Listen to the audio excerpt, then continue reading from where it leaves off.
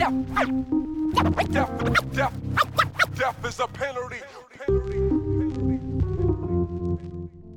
Welcome. This is All the Fuck In, a podcast from two entrepreneurs about showing up for social justice in your work.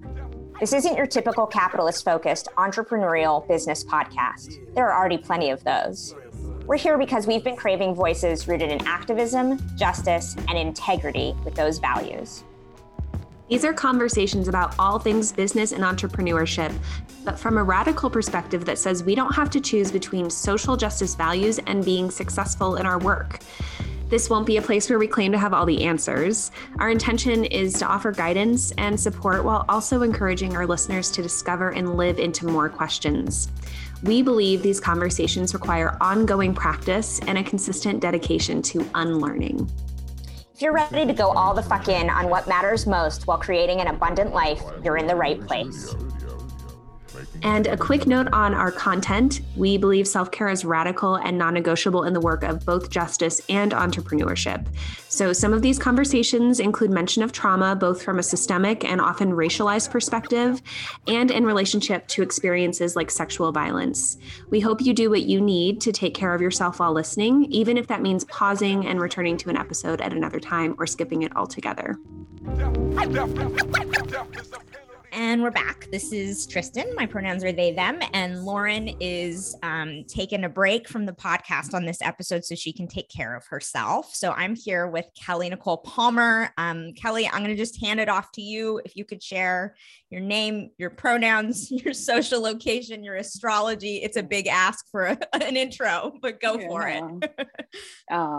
So my name is Kelly Nicole Palmer. My pronouns are she, her, and hers. I also just like for people to use my name if you're talking to me or about me. Social location. So I'm a Black person. I identify as a cisgendered woman. I also identify as a queer person. I don't hold it as an identity, but I think it's important to know because it informs how I move in the world. I'm parenting two people under the age of 10. And I was born and raised in the American South by Black people who are from the state of Georgia and from the state of Ohio. Most of my family has been in the United States since at least the 1800s through enslavement. And also I know for myself on both sides of my family that enslavement had ended like within my family about 60 years before the end of enslavement in the US. And so I hold all of those things as important parts of who I am as a Black person. Currently, I am living in on Lenape land, colonially known as Jersey City, outside of New York City. Thank you, Kelly. I was born and raised on Catawba and Sugar land in what is known as Charlotte, North Carolina. And astrology placements. I'm a Capricorn with a Virgo rising. So it's safe to say I like things the way that I like them. And I can be a bit forceful about the way I would like for things to be. I can be very organized or very disheveled to other people, but even my mess is organized to me. I know where everything is. And I also like to make. So I'm always making things. Some things I share with the world, some things I don't share with anybody. I like to say though, I'm an evolved Capricorn because I'm not a workaholic anymore. I used to be, but I live with two Sagittarius people and a Pisces, and the three of them will teach you about what your plans actually mean, which is nothing. So I don't work a lot anymore.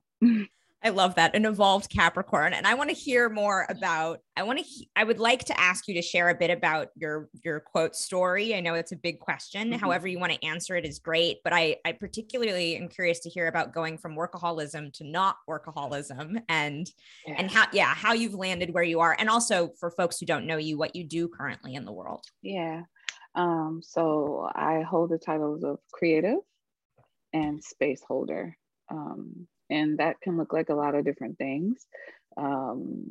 Most people might be more familiar with me working in race and equity within like yoga and wellness spaces. It's work that I've done for a while and that has been I guess what people would call successful, in terms of like I can pay my bills from it. But more importantly for me, I am part of the Sanctuary in the City, which is a Black-led and queer-led nonprofit based in Charlotte, North Carolina, that focuses on equitable healing spaces for Black people. And I guess I'll say that my ability to work a lot was very much tied to the story of what made me valuable. And about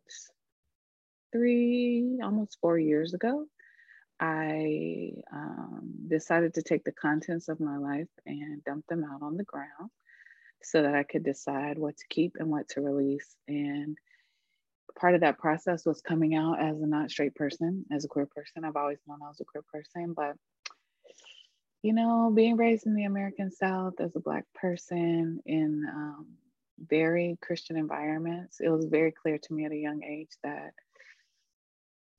I already am a Black person. I'm already a woman. Like, this is just something else. And for a lot of different reasons, my desire to belong was much stronger than my desire to be my whole self.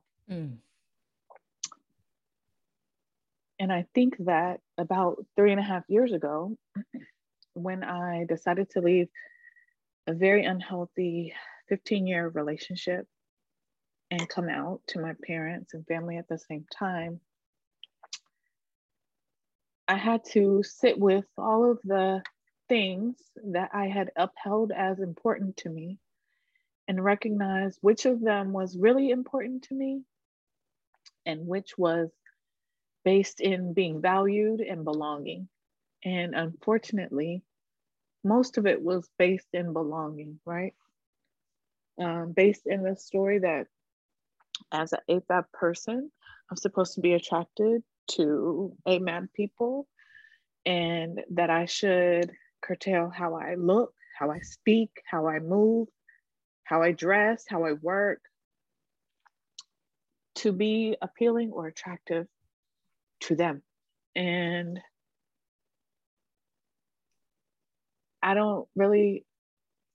we have a limited amount of time. So what I want to articulate is, once I was able to sit with those stories and really connect to the inherent truth that I'm valuable because I exist, but my existence expands and becomes much more valuable for me if I'm my whole self, it was easy for me to say I don't want to work all the time, because that's not actually how I want to spend my time. It's what I thought made me valuable to other people.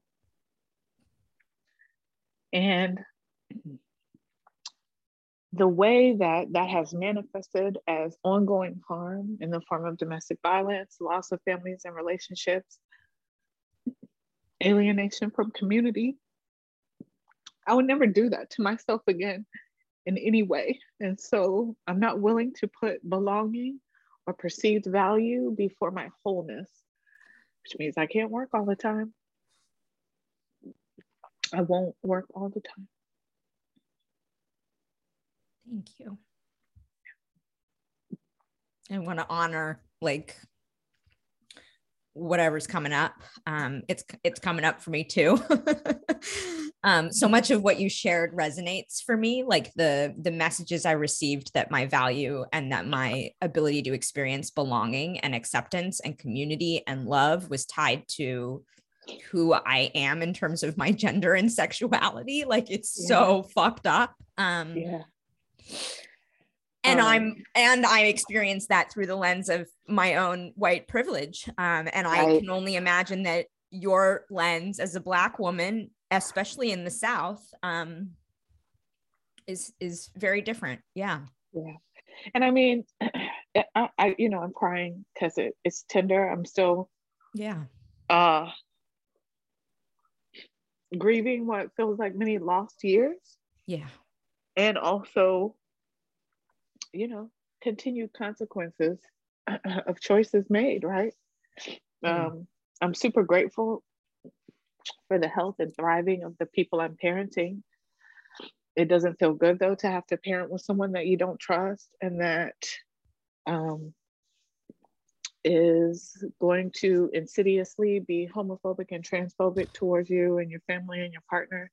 Like, that doesn't feel good. And you know, I'm in therapy like a lot of people are, working through guilt and shame I feel about choices that I made and how they still impact my ability to exist now. Yeah. If that makes sense. Yeah. Like, it's a lot of heavy lifting to do, but also it's part of the being with your whole self. And as I just said, I'm committed to that more than anything. Being the fullest, wholest version of myself feels like the only one, the only real one. Yeah. Particularly in a world that is asking all the time for you to be less your wholeness. You know what I'm saying? Like, there's probably people who feel uncomfortable with us crying right now. And it's like, I don't fault them. They live in a world that says, like, don't make other people uncomfortable with your emotions. And I navigated that for many years. But most people who know me know, if we start to talk about real stuff, I'm going to cry because I either feel super sad or I feel super grateful about it. I don't remember what actress said it, but like, if I'm more than a 4 or less than a, like, I'm gonna be crying. It's just a small window where I'm not gonna cry about it, you know? Anyway. Yeah. Can you tell me, Kelly, about waking up to workaholism and what that was like for you and how I'm still waking up to it, Tristan. I'm still waking up to it. And really, honestly, it's this pandemic. It's the pandemic, because I'm a person who, you know, I've worked in yoga and wellness for about 8 years now, 9 years. Before that, and while I was doing that, I owned a hair salon. I was a hairstylist for 15 years. I retired in 2018 from that. And, you know, I was used to, like, I wake up at 5:30 in the morning was my usual wake up time. I still wake up at 5:30 in the morning. I just stay in the bed till probably like 8 or 9, or 11. Tomorrow I'm probably staying in bed till 11 because it'll be a Friday tomorrow for me. But I would wake up at 5:30 in the morning. I would do all the things that I needed to do before my children got up, which happens at 6:30. My youngest wakes up at 6:30 in the morning. It doesn't matter what time they went to sleep. And then I would try to multitask all day, cooking food, keeping a house clean, tending children, sometimes seeing clients in person at the salon or for coaching, plus teaching, plus community stuff. And I just was really used to being tired. And I thank my current partner a lot, Nico, because they are different. They appreciate getting rest. They don't play around about going to bed. They don't get up until they're ready. And they just encourage me to reconsider why I push so hard all the time and what would actually happen if I don't answer the email the same day or the same week even. And I know. The more that we practice taking up space for ourselves, the easier it becomes. And so I have a million different things that I've done. The one I always share with people, and I'll share here, is like, I keep a written calendar. I prefer it over a Google Calendar. I think that Google Calendars are great in terms of working with people all over the world to make sure that everyone's dates are synced up. And also writing out my schedule for me puts me in a seat of control that I, as a Capricorn with a rising Virgo, really need. And also, I use multiple colors. Purple and greens are for things I want to do. Orange and red are for things I need to do to be able to generate resources. I like all of these colors, but purple makes me feel a lot of ease. And so before I will write anything orange or red in my calendar, purple goes first. It's where I schedule hula hooping, resting, collaging time. I have a new hobby, hand embroidery. So hand embroidery time. And starting with that is how I finally got to only working Tuesday through Thursday. And it is what prevents me from overscheduling myself during the day. I was like so mortified 2 Mondays ago because I had 4 Zoom meetings and I was like, this is wow, this is too many things. I want to try to keep it to one or two, because being in front of the computer is too much all day long. And there are other things I'd rather be doing. Just to be honest, there are other things I would rather be doing. And I think knowing that I can prioritize that and still have what I need is an ongoing practice. Yeah. I've heard you say that prior to 2020, when people didn't want to hear the words white supremacy in general, and when you said them out loud, nobody listened. It was kind of how I heard you sharing that experience. So I, of course, am not the only person saying it. There are lots of us saying it, and no one was listening to any of us. And it also always felt like we were just yelling at each other, not like violently yelling at each other, but we were all the time just talking to one another about it. And of course, there were some places or studios who might have been open to the conversation, but prior to 2020, I was not paying my bills talking about race and equity. In many ways, I think it was keeping me from being invited into spaces, because they're like, you know, if you ask her to come in here, she's going to start talking all that rah-rah. And I think that's still true.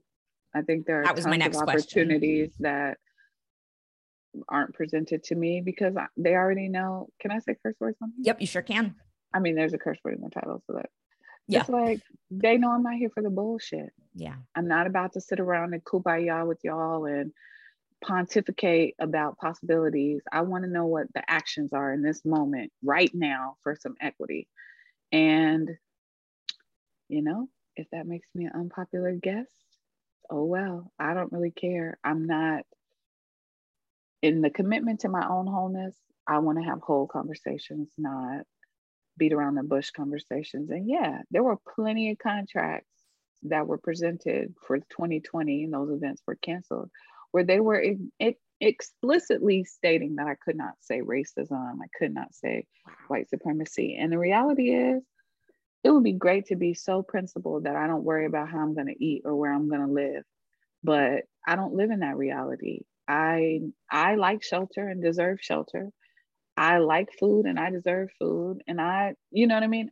There are things that I need to exist as a human, just like everybody else. And so there are definitely opportunities into this current moment that do not align necessarily with my vision of liberation. And also, I can't work on that vision if I'm hungry or cold. And so, yeah, the conversation is definitely more forward, but you know, I don't feel bad about being honest and saying I'm tired of it. I'm tired of the conversation. I am tired of yoga and wellness spaces. Actually, I'm still working in them.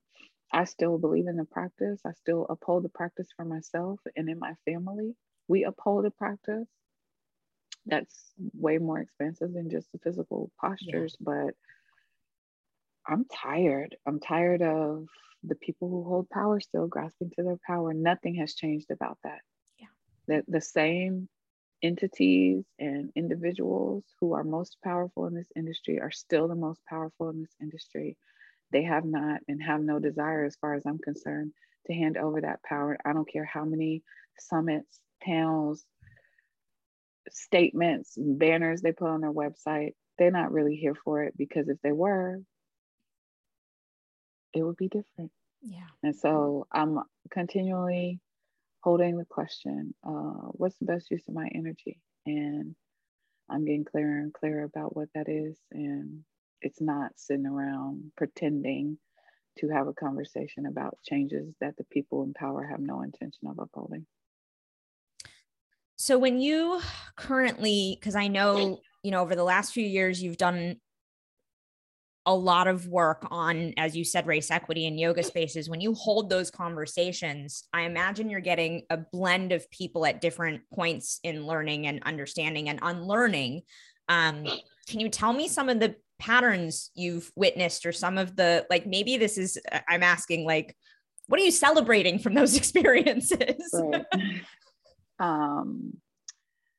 I mean, one of the things I am celebrating is that I've really gotten to connect with some really amazing folks, yourself included, who see the problem and in the ways that they see possible are trying. And people trying is always a hopeful thing, you know, in trainings. If people have taken one with me before, I say all the time, like, we're talking about a change that will be evident in 20 to 30 generations if we as humans still exist at that point. But I have met some really amazing folks from all kinds of backgrounds. And I think, too, you know, when I'm holding that space, I want to take the most care of the folks who sit the furthest from what is deemed dominant culture, right? Black folks, people of color, fat folks, older folks, queer folks, folks, you know, living with disabilities. I want to take the most care of them. And I think, or it's my experience, that we are often navigating dominant culture spaces and are very well equipped with how to exist in those spaces, how to take care of ourselves, right? Because we have to, we don't have a choice about it. Yeah.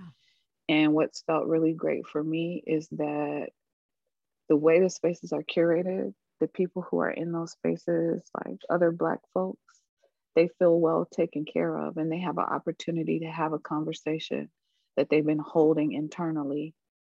And now they're in a space where the facilitator is centering their voice and their care. Mm-hmm. And they aren't having to defend or protect themselves in the space. So that part has felt really good. I mean, from a standpoint of like the same workshop I'm teaching now is the workshop I started offering to studios and spaces in 2016. And for perspective, I had a child born in that year and they're in the first grade. So it's been years of it. What can feel frustrating and that, you know, I work to release all the time is the way that now it's become trendy and people are offering this work all willy-nilly and watering it down, for lack of a better term, trying to make it super comfortable so that white people will engage it, which feels confusing for me because equity isn't going to be about anybody's comfort. But, you know, it's just that part feels frustrating. Additionally, what feels frustrating is when I started doing this work, I identified as a straight person, and a lot of the people that I initially worked with were straight people. And while people are ready to have conversations about race, they're not ready to have conversations about queerness and aren't putting forward the folks who really have been leading these actions longer, which is other queer people. Yeah. And so that part feels, you know, it's like people will talk about equity or whatever, and then when they celebrate families, like parenting stuff, I used to be deep in parenting communities, so I'm guilty of this also. So I'm not pointing fingers at anybody, I'm just talking about what happens there. Parenting and liberated parenting and conscious parenting, and also we're only going to show cis families. Yep. Or straight people who had children, and even though my children produced in a heteronormative relationship, not a straight person, and I wasn't at that point. And I, you know, I have my own feelings to work through around not being clear about that, and whatever. But also, like, it doesn't feel good to not see yourself reflected in spaces, especially spaces that say they're for equity. And it's like, but you're not. You just want proximity to power. And so I think, you know, all of us need to be considering that of like, am I doing this really in the service of greater good? Or is this about a closer proximity to power? I'm saying that to say, even in teaching in space equity, it has very much felt like, so you want to know, you're going to decide whether or not to take this workshop based on whether or not it has CEUs, continuing education units.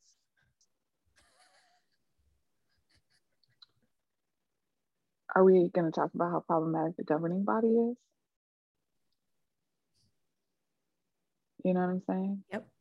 Are we going to talk about that? I don't know that from the outside. You know what I'm saying? And so are you taking this because you want to learn and unlearn and be different? Or is this get you closer to proximity to power? Because now you can tell Black folks, queer folks, fat folks, people even beyond their fifth or sixth decade that, oh, like, I'm an equity teacher. You know, I took this equity workshop, and, you know, I tell people all the time, I am not an endorsement. I'm not a check mark. I'm none of those things. I'm a space holder, and I tend to hold a space for you to do some deep self-study, but that's not something that can be performed for social media. This is really going to be in how you're living. So yeah, I don't feel super hopeful, I guess is what I'm saying. But also, my hope isn't lost around it. I wouldn't be still doing it if my hope was lost around it. I'm just unattached in this moment to what that looks like in my lifetime. I don't expect to see it in my lifetime.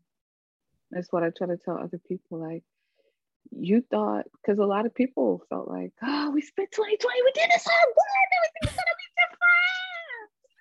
Only for 2021 to happen and it'd be exactly the same. Like, y'all opened your studios, you're doing exactly the same things. Like, someone sent me an invite to something, and like, it's a very important conversation. You want me to pay you $35 to be there? No, I'm okay. I'm okay on that. Not because I don't feel like they deserve to generate resources for themselves, but it's like, this is a conversation for and about Black people. Black people should not be paying. If this is a conversation for and about queer folks, trans folks, non-binary folks, they shouldn't be paying. You know what I mean? We like, what? So all that to say, I don't know what's going to happen in yoga world. I know it's going to be different than what people imagine, but I think yoga world is in for a big crash and burn. Honestly, which is interesting to navigate because I teach in a lot of teacher trainings, and it's like, it's great that you're taking this training. What are you going to do with it? If your goal is to open, run, or be in a studio, you might need to make new plans for yourself. This is not going to be a reality in the long run, but that's not popular to say to teachers. No, it's not. I feel like I'm the one, I am childless by choice. I am one of those people. And I feel like I'm constantly looking to friends who are thinking about having another kid. And I'm like, but what about climate change? Like, what about the world you're bringing this kid into?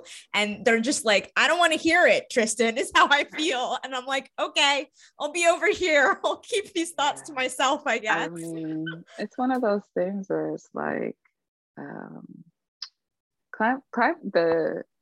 the issues of climate change are not going to be, it's now. It's now. Right now is when you are experiencing it, right now. And I feel like humans, particularly humans raised within this westernized American culture, or who aspire to this westernized American culture,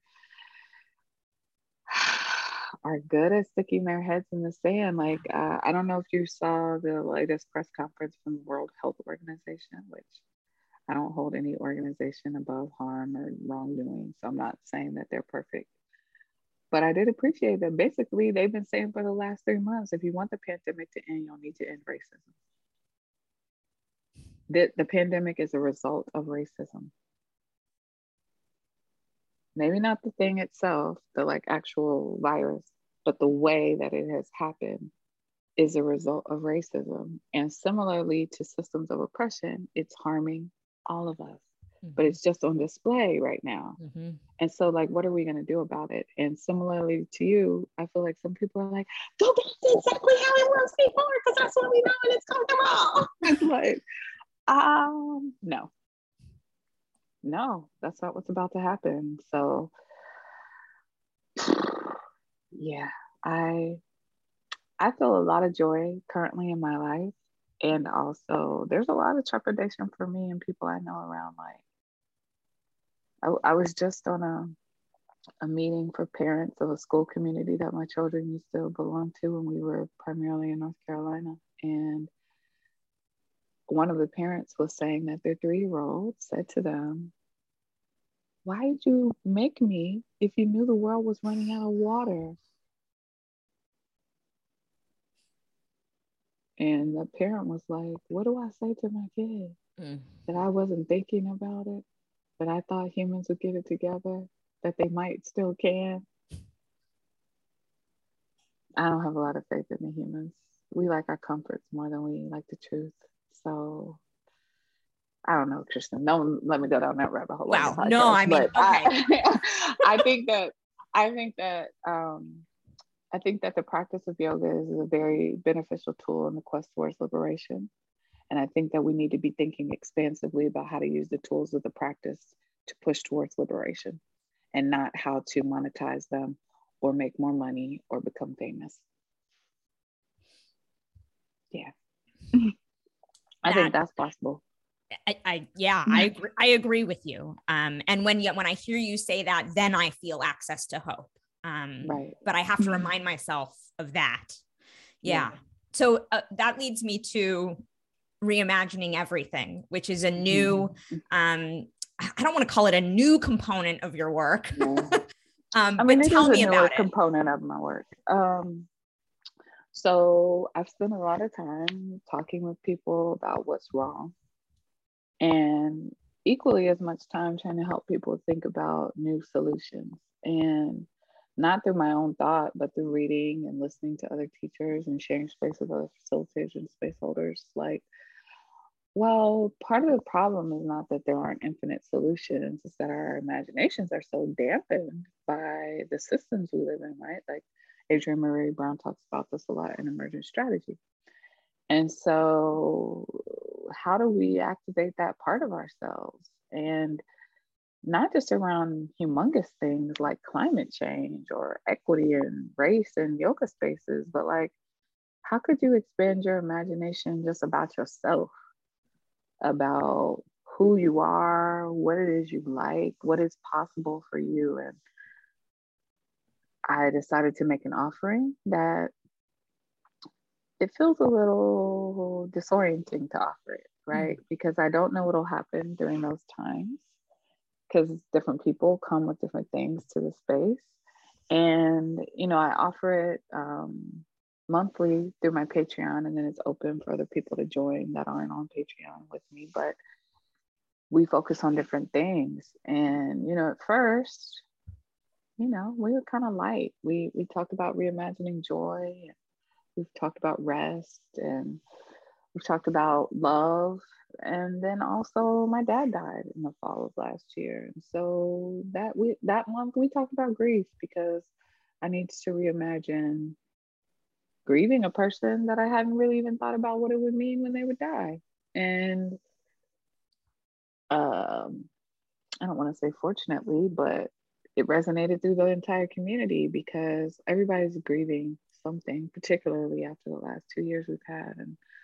And it's just a space for us to move together and to think about some things, but also to feel our feelings. And we share answers and questions, and people cry and we laugh, and we all be given a thumbs up because we all have experienced the same thing. But it's really a time for us to examine the stories that we're holding, like, for instance, around grief, like what it means to grieve, what you were taught about grieving, how it was modeled for you, how you feel when you have to navigate your grief or other people's grief. And then we spend the last bit of it imagining what it would be like to be fully in it, to imagine what we would need, what it would look like, what it would feel like. And the question I always leave folks with is like, how can you start to center what you've written about, what you've imagined for yourself in the present moment? And, our metaphysical community has made complete mockery and just damaged some of the things that feel very true to me, even in navigating the system of like, I'm creating for myself in every moment. I don't control outside circumstances. And also, I do have a direct impact on how I navigate this experience. And grief is unavoidable, but grief also makes you tired. So I imagine anytime I'm grieving that I have space to rest, and I make that fucking space for myself. I tell the people around me that I need space to do it. And the magical thing is people understand and they make the space, and it encourages them to take the space. I was sharing with you before we started recording, I took the last 6 weeks off of 2020, whatever this year was. It just 2021. 2021, I took the last 6 weeks off, and I'd never been off for 6 weeks like that before, ever. I've had times where I'm like on bed rest, but I still work. You know what I'm saying? That's what laptops are for, or that's what my previous self thought. That's what my previous self thought. You had a baby? That's fine. Check your email. But you just had major surgery. That's cool. See who emailed you. But I literally didn't check my email. I initially said I would check it on Mondays, but when the first Monday came, I was like, this is whack. This is really ruining my vacation. So I stopped. But what was interesting is like people were emailing me. Some people knew I was off, some people didn't. People were emailing me and I was seeing their emails. I just wasn't reading them, or I just wasn't responding. And I did last week. And more than half of the people that I owed a response to said like, I was so inspired by the fact that you did that, or like, that really showed me that I could be off work too, or I'm taking February off because I saw that you did it. And you know what I mean? And so I'm saying that to say, I think the more that we practice being in our wholeness, the more permission it gives to other people to be in their wholeness too, and realize they don't have to like, I don't know, be on all the time. Mm-hmm. And that offering is really about that, like making space for people to not feel like they have to be on. Like you get to sit with the stories that you're holding about yourself, about how you need to engage, work, love, whatever. And to me, this unlocks infinite potential for thinking about new possibilities. So I'm just trying to do that around all things, you know?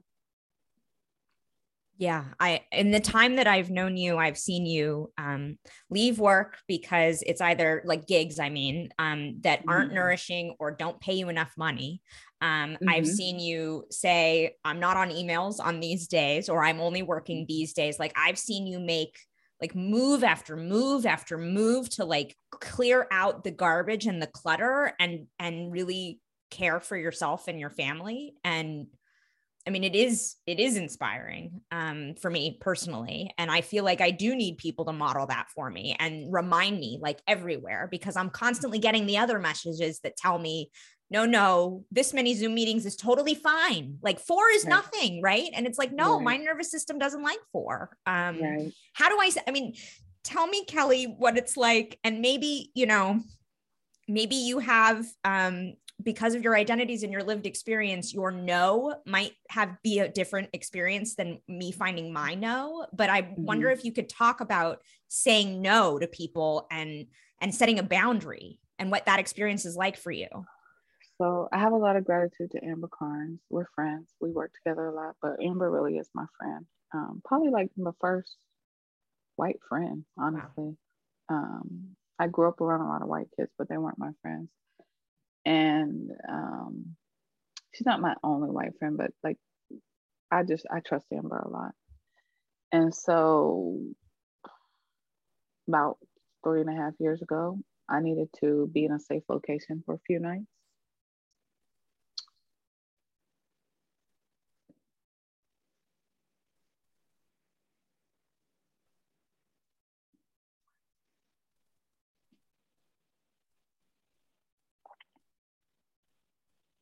So I went to Amber's house. She lived in Virginia at the time, and I lived in North Carolina. And she invited me and my kids there. And so we went and we stayed for 2 or 3 days. And we did things that we like to do that weren't work related. We had a work project that we were working on, but we went and shot for plants and we made a bonfire. And Amber cooked a lot of delicious food for me. Amber's an amazing cook, y'all. And Amber said to me that you need to remember that when you're saying no to one thing, you're saying yes to something else. And so I actually don't look at it as me saying no ever. I'm never saying no to people. I just simply assert what I want to say yes to. And that might be time off. It might be time with my family. It might be spaciousness to grieve. It might be a project that's more important. I mean, at the end of the day, if I could subsist just on running mutual aid for Sanctuary in the City, that's what I would do. It's just that I can't. The money that I could make from that, we put towards the mutual aid. So I can't make a living off of it, right? But oftentimes when I'm saying no to other things, it's because I don't have the time to answer 53 million emails about workshops when there's 53 million emails about people who need medication or their rent paid or daycare or a cell phone to escape their abuser. Like, there's a priority for me. This is someone's lived experience, like in an immediate, right? And so I just try to remember that like, this might feel like a no to them, right? But it's a yes to me. And honestly, when I was a hairstylist, in my early days of hairstyling, probably the first 6 years I was a hairstylist, 7 years, I worked every day. I worked all the time. If it was within a reasonable amount of time, and I mean before midnight and after 6 a.m., I would take a client. You know what I'm saying? And I recognized very soon after becoming a parent the first time, I can't work this way. So I have to work less. And, you know, people understood. I had a kid. They understand now I can't work these particular times. And for a long time, I used my children in that way. Like, oh, no, I can't do it because I don't have childcare or whatever. And that's a whole nother story about the burdens of child parenting on female identified people versus male identified people. But at a certain point, really, you know, since I've been in the relationship I'm in now, of them reminding me, like, you just rest. Like, you can't do all of these things. And, you know, early in the pandemic, we both were working full time. I had multiple jobs, plus private coaching, teaching, all these consultant things, all these social media accounts that I was managing. I was managing like 10 accounts, and I had an assistant, and my partner was working full time. And we're navigating the pandemic at the very beginning, you know what I mean? Plus homeschooling 2 people, a kindergartner and a first grader. Or preschooler and first grader. And it was too much. It was way too much. And so I had to say no to some things I really cared about, to say yes to some things I cared about a little bit more. And that's just how I hold it. Like, I only work Tuesday through Thursday. I'm sure people want me to lead workshops on the weekend all the time, and I will sometimes. But these are usually people who ask me a year or 2 in advance. You know what I'm saying? I'm just not going to hold a workshop on the weekend because it's more convenient to a studio. It's less convenient for me. It takes me away from the reason why I'm even leading the workshop. I'm leading the workshop so I can buy vegetables to make food so I can sit around and eat it with my family while we watch documentaries and play Uno. Like, that's the point of it all. And so, you know, I don't know if that's helpful to people. I think part of it is that it's scary to lean out of what dominant culture asks you to do. And part of who I am as a person and how I was raised is that most things I'm going to have to do them scared and just see what happens.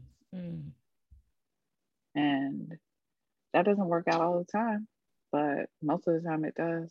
And it just leads me to a greater place of like, oh, I'm not going to work on Tuesdays. I'm not going to work on Mondays or Fridays. Of like, oh, well, then I'm only going to answer emails on 1 day a week. It drives people crazy, but oh, well, I'm trying to teach y'all to stop being in y'all emails so much. And the only way I can do it is model it for you. Or like, I know it drives people berserk because I don't have an autoresponder. I don't owe anyone an explanation about why I've not answered my email. I'm not a brain surgeon. I answer all mutual aid requests immediately the day of. People who receive mutual aid from us know that. I don't make that wait. But a workshop, You can wait. It's not that big of a deal. You can wait till next Tuesday to get a response from me about that, or you know what I mean? It's just, I want all of us to stop taking it so seriously. But if the people with power hold it as so serious, then those of us trying to just get a little bit of what they got to exist, we're kind of held, unless we all just decide together to be on some fuck it. So I'm always looking for more people to be on some fuck it with me if there's people out there that want to. I promise I won't title this episode "Be on Some Fuck It." I mean, Kelly. you can. You can if you want to. I mean, I think that we're at the very beginning of the possibilities for some very different realities. But people are going to have to learn how to build their capacity to be with discomfort. And, you know, like, I'm a writer. I've been a writer since I was 7 years old. And, you know, sometimes I'm in my writing practice, other times I'm not. Right now, I'm in my writing practice. And what I've been writing about a lot is the ways that we build our capacity to be with discomfort. Because just for myself, the way that I wish to exist in the next 5 years is so different than what I had trained my mind that it should look like in all of the ways. And there's a lot of discomfort I'm already experiencing, and I'm at the beginning of it. So I know that it's going to be very uncomfortable. For instance, I'm going to just say this because maybe there's somebody listening that's going to help me with this. My family and I have a very deep desire to acquire 100+ acres in the state of Vermont to build a home space for ourselves and other Black queer folks.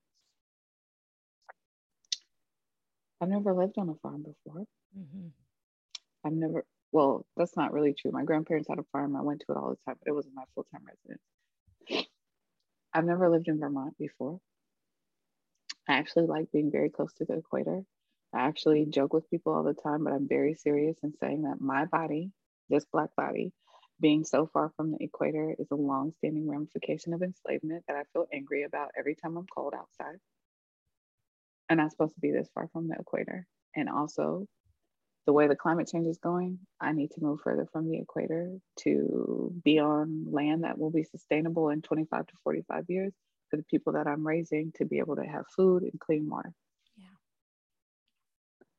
And so I'm saying all that to say, I'm trying to build my capacity with discomfort because it's going to be very uncomfortable. It's like I came off Amazon Prime. Do you know how uncomfortable that was? I hate going to the store. I always have, unless it's for clothes. I only like to do clothes shopping in person. Everything else I could do without it. And also Amazon's evil. So I came off of Prime and it hasn't ended me, but it was uncomfortable. And that's such like a minuscule thing, but our capacity, we've got to build our capacity with discomfort because it is coming. And not like, I'm not talking about parable of the sower, although, you know, I am saying that if things are going to change, particularly those sitting closest to power are going to have to build their ability to be with discomfort. And even those of us who sit far from power in different ways, you know, we're moving back and forward, closer in proximity at different times.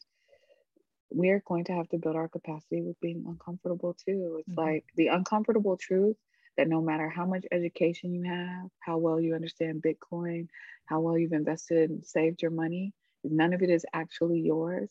And they will take it from you at any time. And they're making sure that you make just enough to stay invested in this. You'll never make it to wherever you think you're going to make it to. It's all a scam. But if people can't learn how to be with that discomfort, then they aren't going to release it. And then classism still exists where there's this spectrum of poor people, we're all poor, this spectrum of poor people trying to be and acquire things that it is literally designed for us never to acquire ever, not ever. And it's like, what if all of these millions of people said, let's be on some fuck it? You know what I'm saying?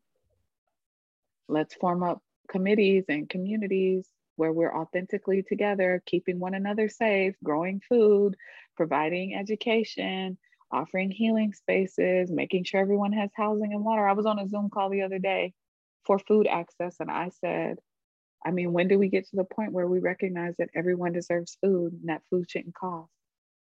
And the people on the food equity committee call got big eyes. Huh?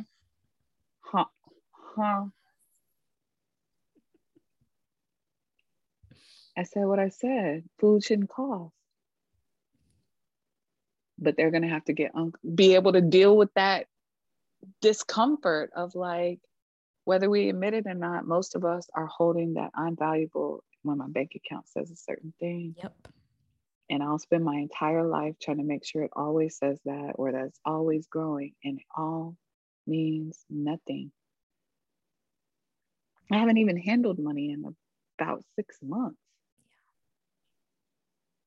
Like cash, like I haven't even handled it. It's not even real. I understand it has real ramifications if I don't create it, produce it, but I'm really invested in what it looks like for us not to even, but it would take a critical mass, you know what I'm saying? Of people.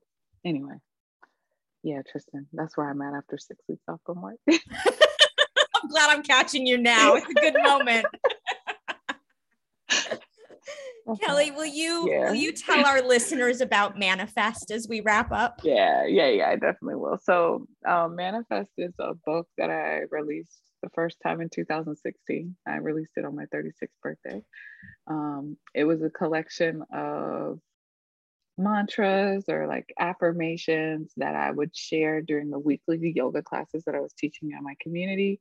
And I would write like a little something to go with it that I would read after Shavasana. And it started out with people asking like, can you send it, or will you post it on social so we can have it to read? And I would, and I would do a great yoga pose and post a picture of me with whatever it said. And then I was traveling and ran into someone who had been taking my classes but had moved away. And they were like, sometimes I just wish I had them in a book. And me being the Capricorn I am, I was like, hold my beer. So not my beer, hold my water. So then I put them into a book, and it was great. I think I said like, I want to sell 500 of these, and I sold way more copies than that since 2016. But then, I'm growing and expanding as a person, and some of the things that I wrote there, not that I didn't feel they weren't true, they just didn't.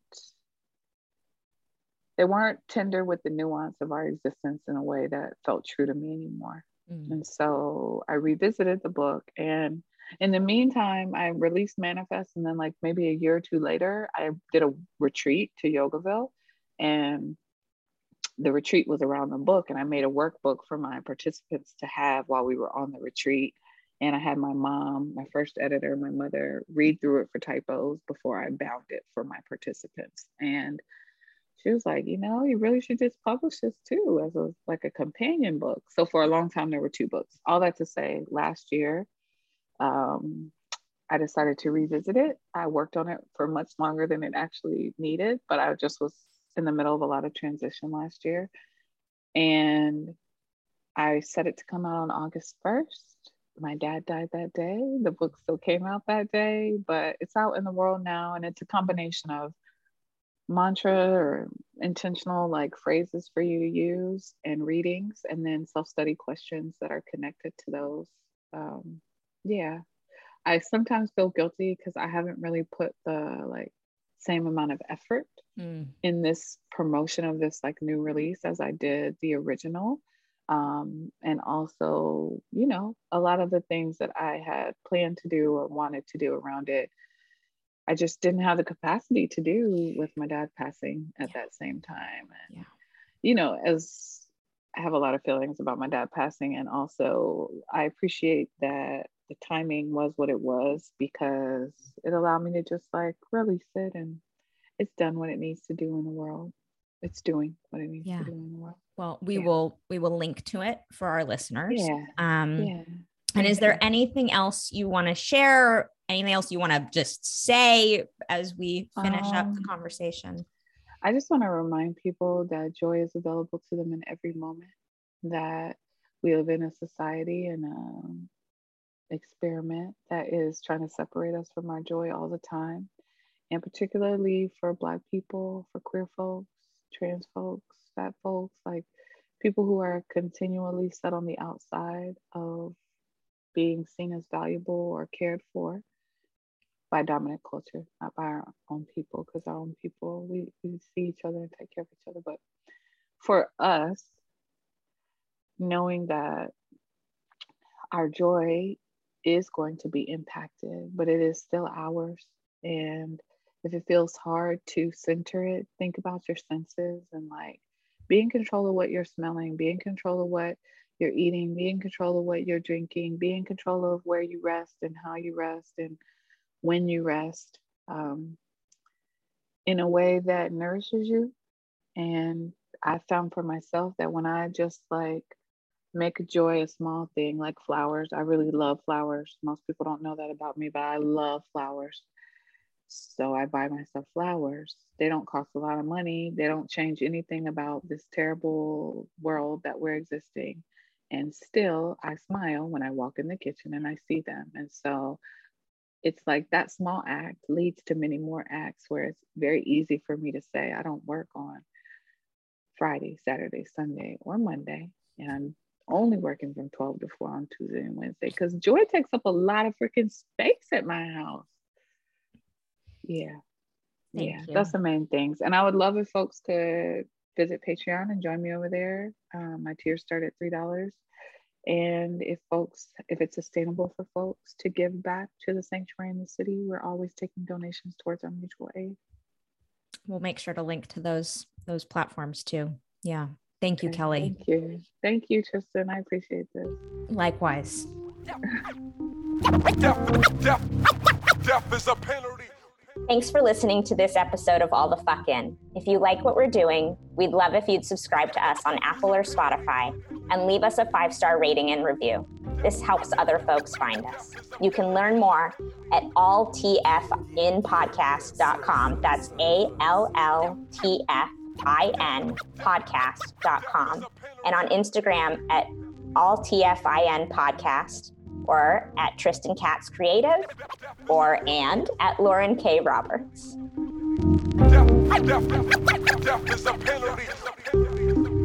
Yeah. Red one, son.